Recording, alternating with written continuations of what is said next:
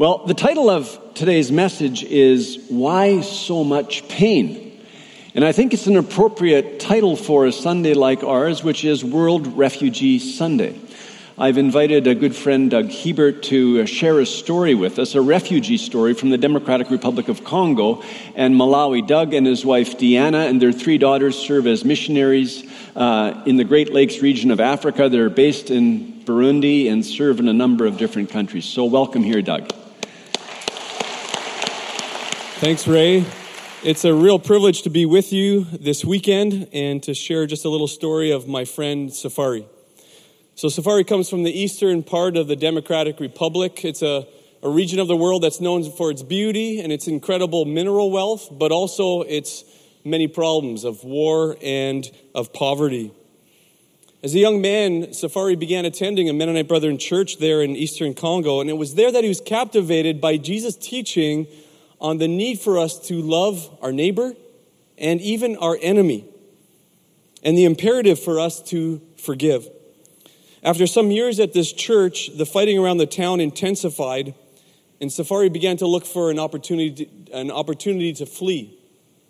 And for him, the straw was broken when his parents were murdered in a village nearby simply because of their ethnicity. Safari ended up in a refugee camp in a neighboring country, Malawi. As one can imagine, the refugee camp is a place with numerous different nationalities represented and full of conflict. Not only that, it was a desperate and hopeless place with high rates of suicide and many instances of rape. This camp is still there today. There's about 45,000 people living in one spot. And people are always wondering what's going to happen tomorrow. Safari knew as he arrived there that the gospel of peace, the gospel of Jesus, was so desperately needed. So he began a church, a Mennonite Brethren church, right there in the refugee camp, and began teaching the people to love and to forgive. Well, one day his teaching about love and forgiveness was deeply tested. A man showed up in the camp and came to his doorstep. He had just recently arrived from Congo and was looking for a place to stay. It wasn't long before Safari realized who this man was. This was the very man who had killed his parents. How would he respond to this man? Well, I can tell you by the grace of God, Safari welcomed into his home. He forgave him. He led him to Jesus. And now this man is one of the leaders in his church. Safari is not only teaching a message of reconciliation, but he's living it out. And the church is moving forward. There are new churches being planted regularly. Members are being discipled. People are slowly finding financial stability. And local churches are sending out missionaries to plant other churches in Malawi. Twice now, Safari has been offered passage to Western countries to leave the refugee camp and start a new life in the U.S., in Australia. Both times, Safari said, I will not go. The UN, the United Nations, thinks this guy is crazy now. I have a calling. I'm called to these people, is what Safari says. We've been partnering now with Safari in this newly emerging church for 4 years. We have so much to learn from this brother and from this family of churches about faith, about forgiveness, about suffering for the gospel, about redeeming the bad and the hard and the incomprehensible for the glory of God. Thank you for listening.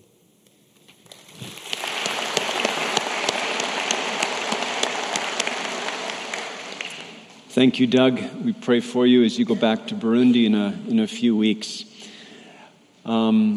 The Great Lakes region of Africa, Democratic Republic of Congo, Rwanda, Burundi, a beautiful region, naturally beautiful. But in recent times, its story is one of the most painful. Greater Vancouver, a beautiful, beautiful place to live, and yet, why so much pain? In Genesis chapters 1 and 2, we saw that God designed for the man and the woman the most idyllic environment imaginable. Man and woman created in God's image, created with purpose, the purpose to love God, to love one another, to rule over creation, to be fruitful and multiply. Man and woman, they were one. God present with them. Their lives were beautiful, needing nothing. The serpent came with seemingly innocent words, questioning God's motives, minimizing the possibility of punishment.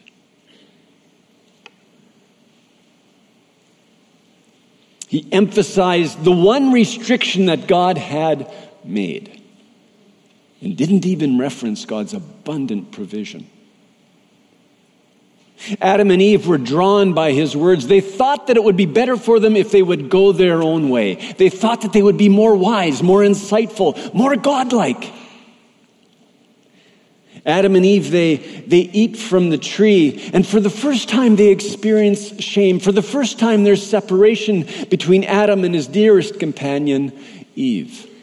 For the first time they experience separation from God. They experience shame, and God comes to them and he says, "Where are you?"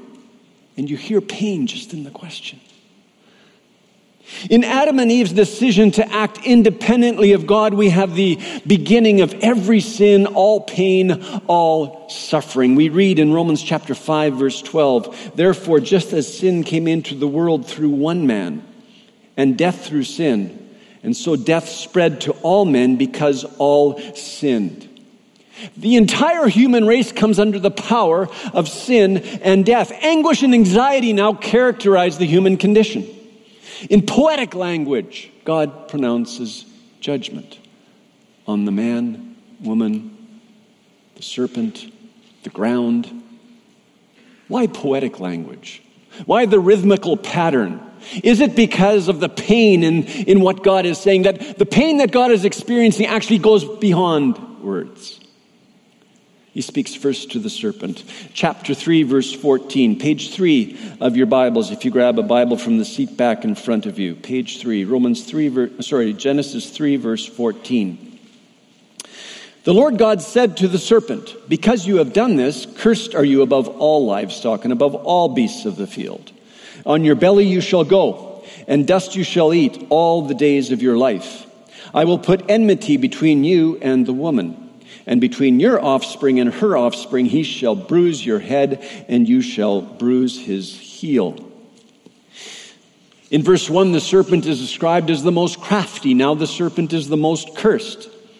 Because it tempted the woman, it will be viewed with contempt. It will go on its belly and eat dust, signs of humiliation, of defeat. There will be ongoing hostility between the serpent race and humanity. That's why men try to kill snakes and snakes strike people. I don't know if you've ever lived in a place where there are many snakes. Not too many snakes in Canada. I lived in Texas for a year, and there, when working in a camp, we were always on our guard. There were lots of poisonous snakes. Coral snakes and copperheads and rattlesnakes and pit vipers and water moccasins. I taught canoeing, and even as I was teaching kids to canoe up the Guadalupe River, there would be snakes swimming beside us. And so if you live in an environment where there are snakes, you are on your guard, always watching. A few months ago, I was at the San Diego Zoo. It's a much safer environment. The snakes are in rooms behind glass. But it's interesting that usually the snakes are camouflaged by the foliage and the rocks. And so you look through the glass looking for the snake. And when you see it, a little shiver goes down your spine. So in the natural realm, there's hostility between humanity and the serpent race. And of course, on another level, the snake represents the presence of evil in human life. The New Testament clearly identifies the serpent as Satan. Generation after generation, we as human beings wrestle with the presence of evil in our lives. And of course, the question we ask is, why does God allow evil to exist? Why does he allow Satan to exist? God allows Satan to exist to test the faithfulness of his people, so that we might learn obedience to Jesus, so that we might learn to wage war with our spiritual enemy, trusting in God for victory. 1 Peter chapter 5, verse 6. Humble yourselves, therefore, under the mighty hand of God, so that at the proper time he may exalt you, casting all your anxieties on him because he cares for you.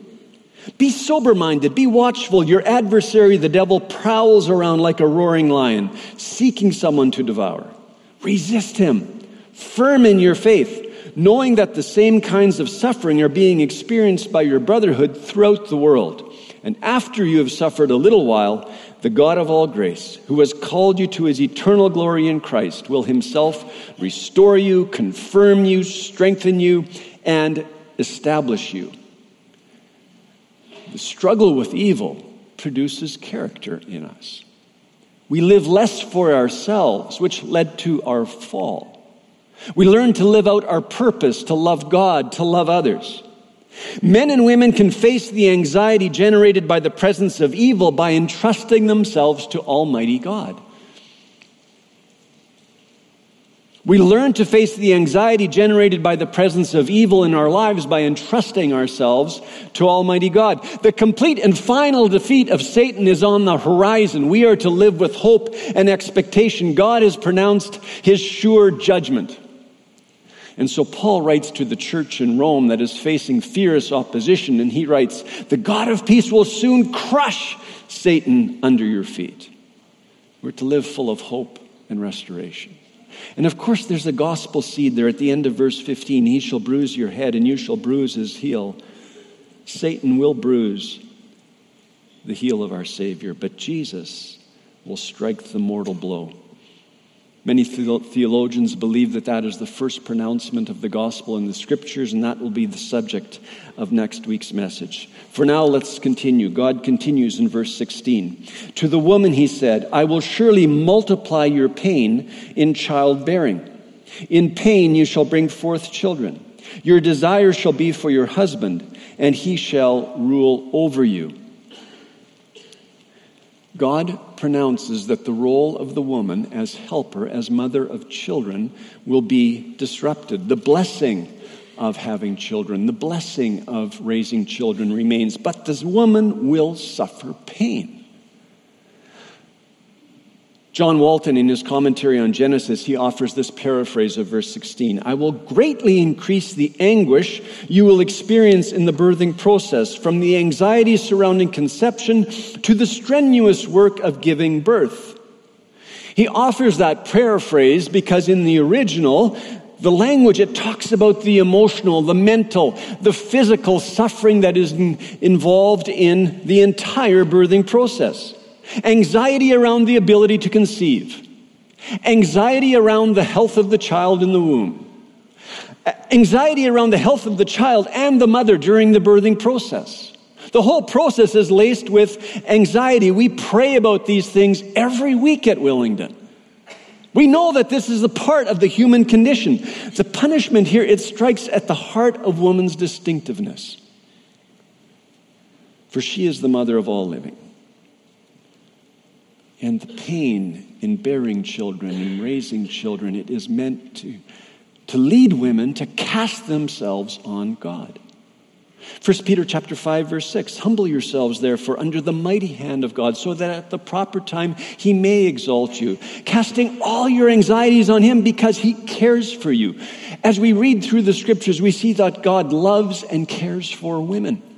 Example after example, Sarah and Hannah and Ruth, the Samaritan woman, Mary, example after example. God blessing women, God caring for women. I remember preparing myself for the birth of our first child. I took prenatal classes. How many men here have taken prenatal classes? Come on, you can confess. It's great. I recommend it to you. You learn how to breathe. So there I am with my wife. We're preparing ourselves, trying to reduce the anxiety around delivery. But in the end, despite all of my preparation, I didn't do very much. Surprise, my wife gave birth to the baby. The role of men in the birthing process is minuscule. It's the way God has made us. That gift has been given to women. What's meant by that phrase, by your desire, but your desire shall be for your husband? That phrase is notoriously difficult to translate, and it's evidenced by the many different ways that it is translated in English. For example, one translation, your desire shall be contrary to your husband. Your desire shall be against your husband. You will desire to control your husband. So, what is this phrase expressing? The desire of women to dominate their husbands, to lead their husbands? Will there be this ongoing struggle in the marriage relationship for leadership? Another translation is this, your desire will be for your husband. So is the phrase expressing some inordinate desire that the wife carries to have a husband and have a child? Is there some kind of unhealthy dependency now on men, on the part of women? Will they even be willing to allow themselves to be exploited in order to have children? Is that what it's talking about? What we can say with certainty is that the oneness that God intended for a husband and a wife, that oneness has been affected by sin. The harmony that God ordained has been damaged by sin. The complementary relationship between a husband and a wife, that has been affected by sin. The beauty of man and woman helping each other has been distorted. The second half of the verse is very clear. He shall rule over you. And again, this punishment, it is not the ideal to strive after. These words unfortunately describe much of human history where men have domineered over women, sought to control rather than guarding, rather than caring for. Where do we find God's will for marriage? Ephesians chapter 5, verse 25. Husbands, love your wives as Christ loved the church and gave himself up for her. In the same way, husbands should love their wives as their own bodies. He who loves his wife loves himself. And then Paul quotes Genesis 2:24, therefore a man shall leave his father and mother and hold fast to his wife, and the two shall become one flesh. This mystery is profound, and I'm saying that it refers to Christ and the church. However, let each one of you love his wife as himself, and let the wife see that she respects her husband. So the husband exercises his leadership, exercises his headship by laying down his life for his wife, as Christ laid down his life for the church. And the woman submits to her husband as she would to Christ. Both husband and wife need to entrust themselves to God in order to live out their God-given roles. The will of God for man and woman has not changed. Oneness.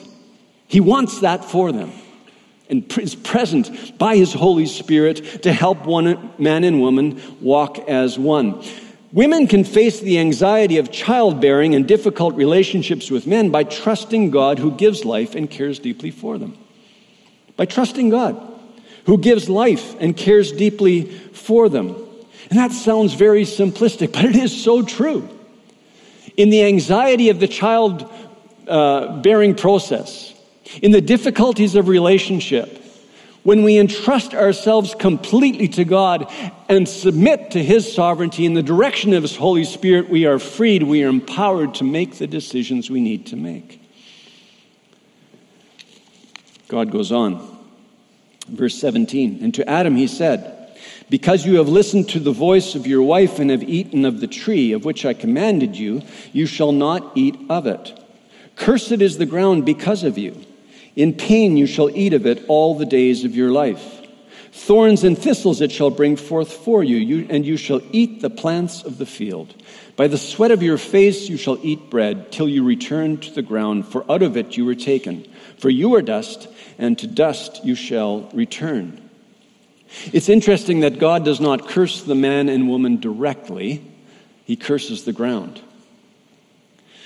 Because Adam ate from the tree that was forbidden to him, he will now struggle to find food. The abundant productivity of Eden, that is gone. The ground is going to bring forth thorns and thistles. When I was a young boy, my parents had a raspberry patch. And I have a clear memory of playing in my room, and my mother came to me and said, "Raymond, why don't you do something constructive? Go out to the raspberry patch and pull some weeds."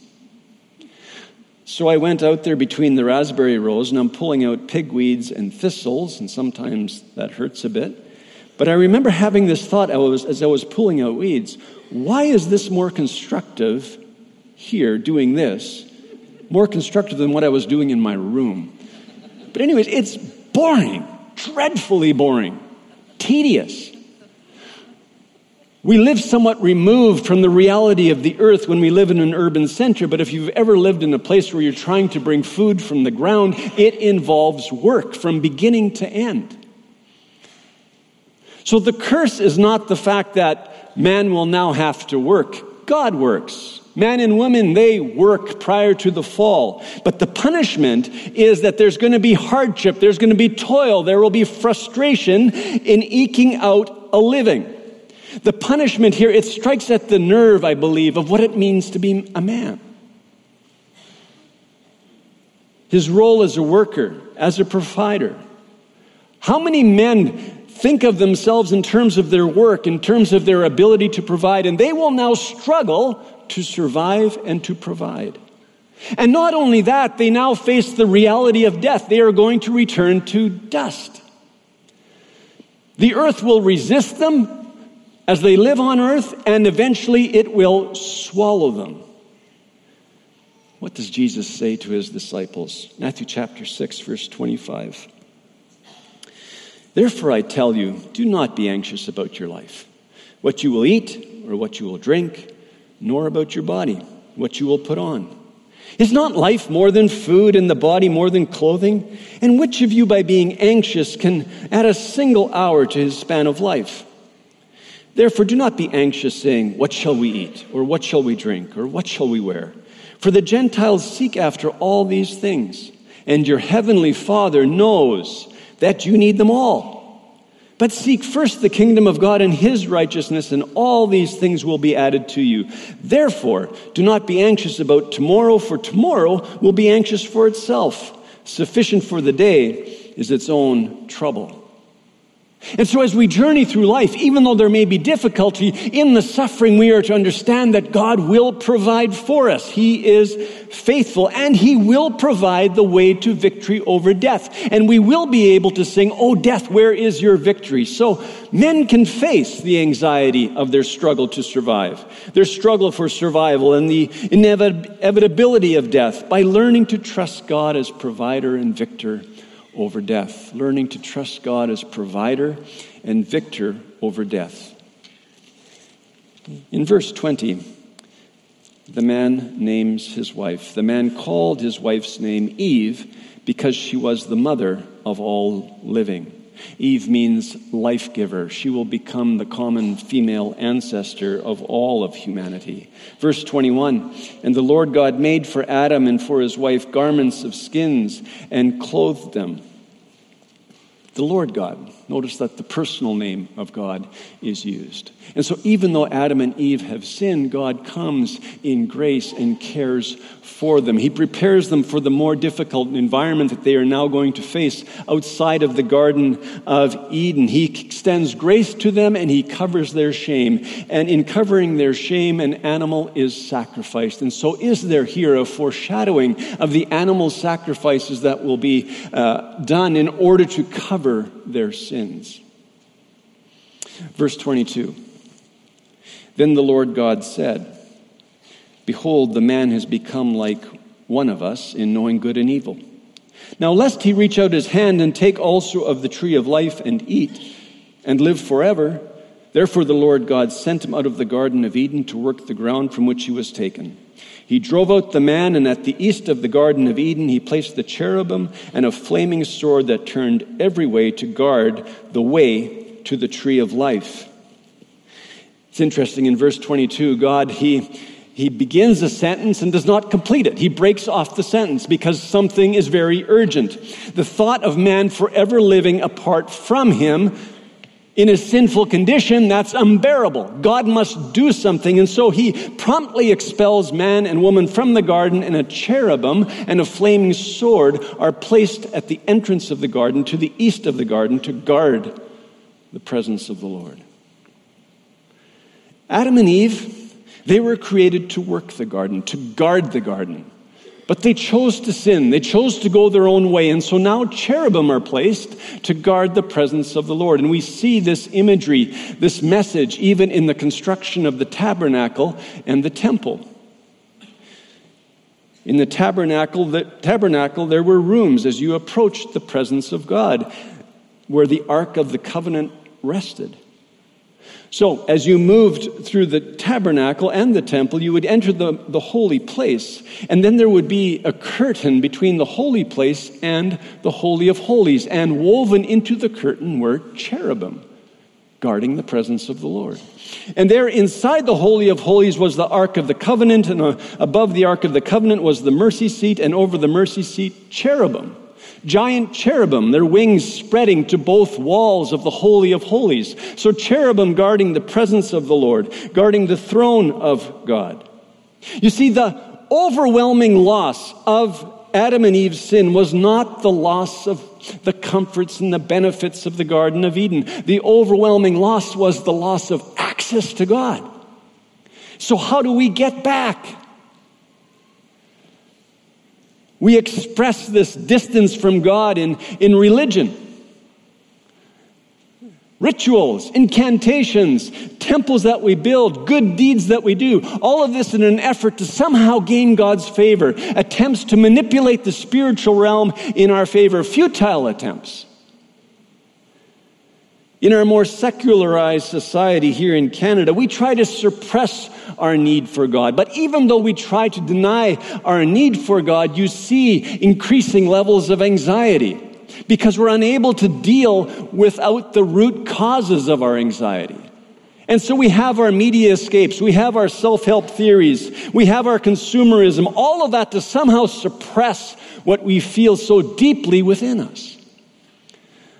Bruce Waltke writes, commentator on Genesis, the attempts to resolve anxiety in our culture are largely psychological, economic, and cosmetic. They are bound to fail because they do not approach anxiety's causes. Our public life is largely premised on an exploitation of our common anxiety. The advertising of our consumerism and the drives of the acquisitive society, like the serpent, seduce us into believing that there are securities apart from the reality of God.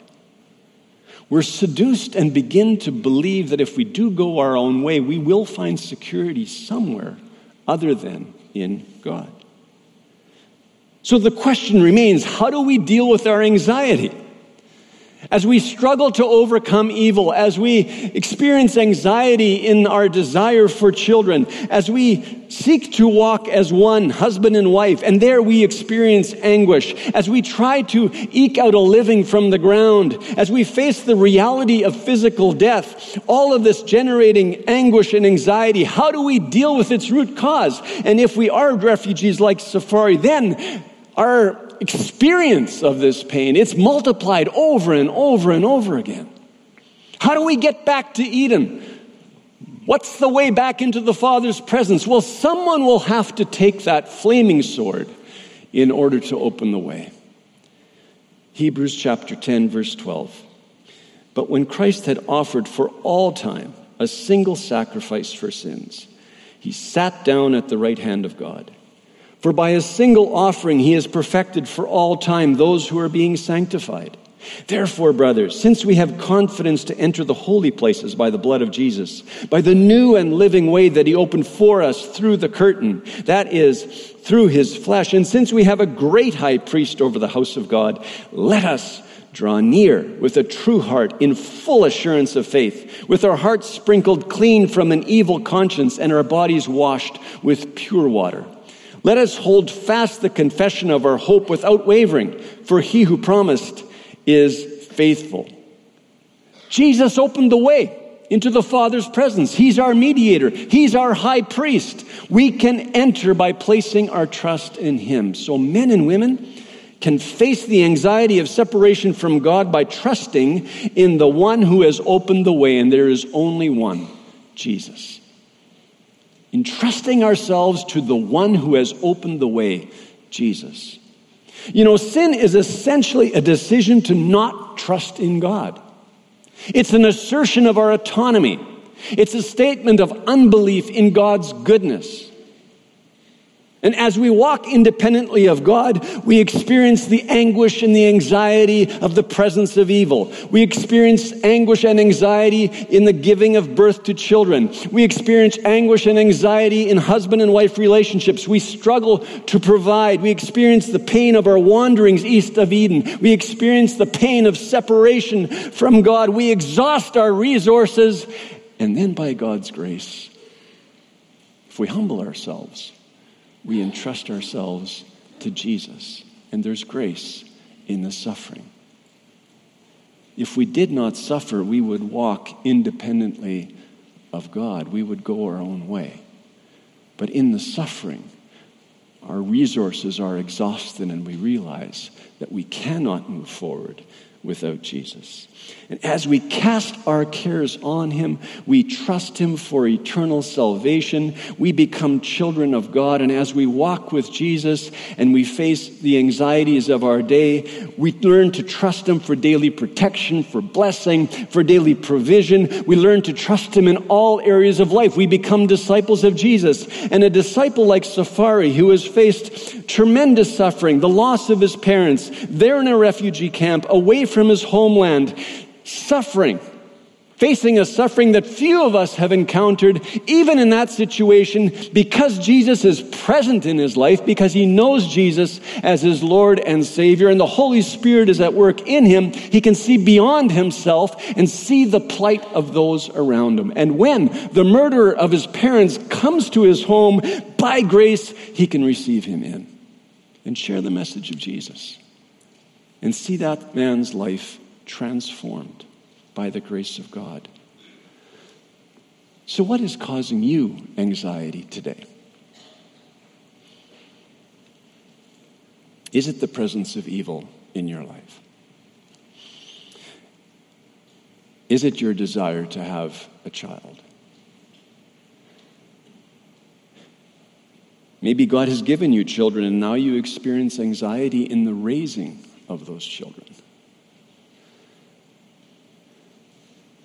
Maybe you experience anxiety in your marriage. Maybe you're just longing for someone, a man, a woman, a friend. You experience anxiety where you work, in your desire to provide. Do you experience anxiety because you are facing physical death? Or you are walking with a person that you really love and has been diagnosed with a terminal illness? What is generating anxiety in your life today? Is it your separation from God? And as you think about what is generating anxiety in your life today, what would it look like for you to entrust yourself completely to Jesus today? What would that look like? Let's stand for prayer.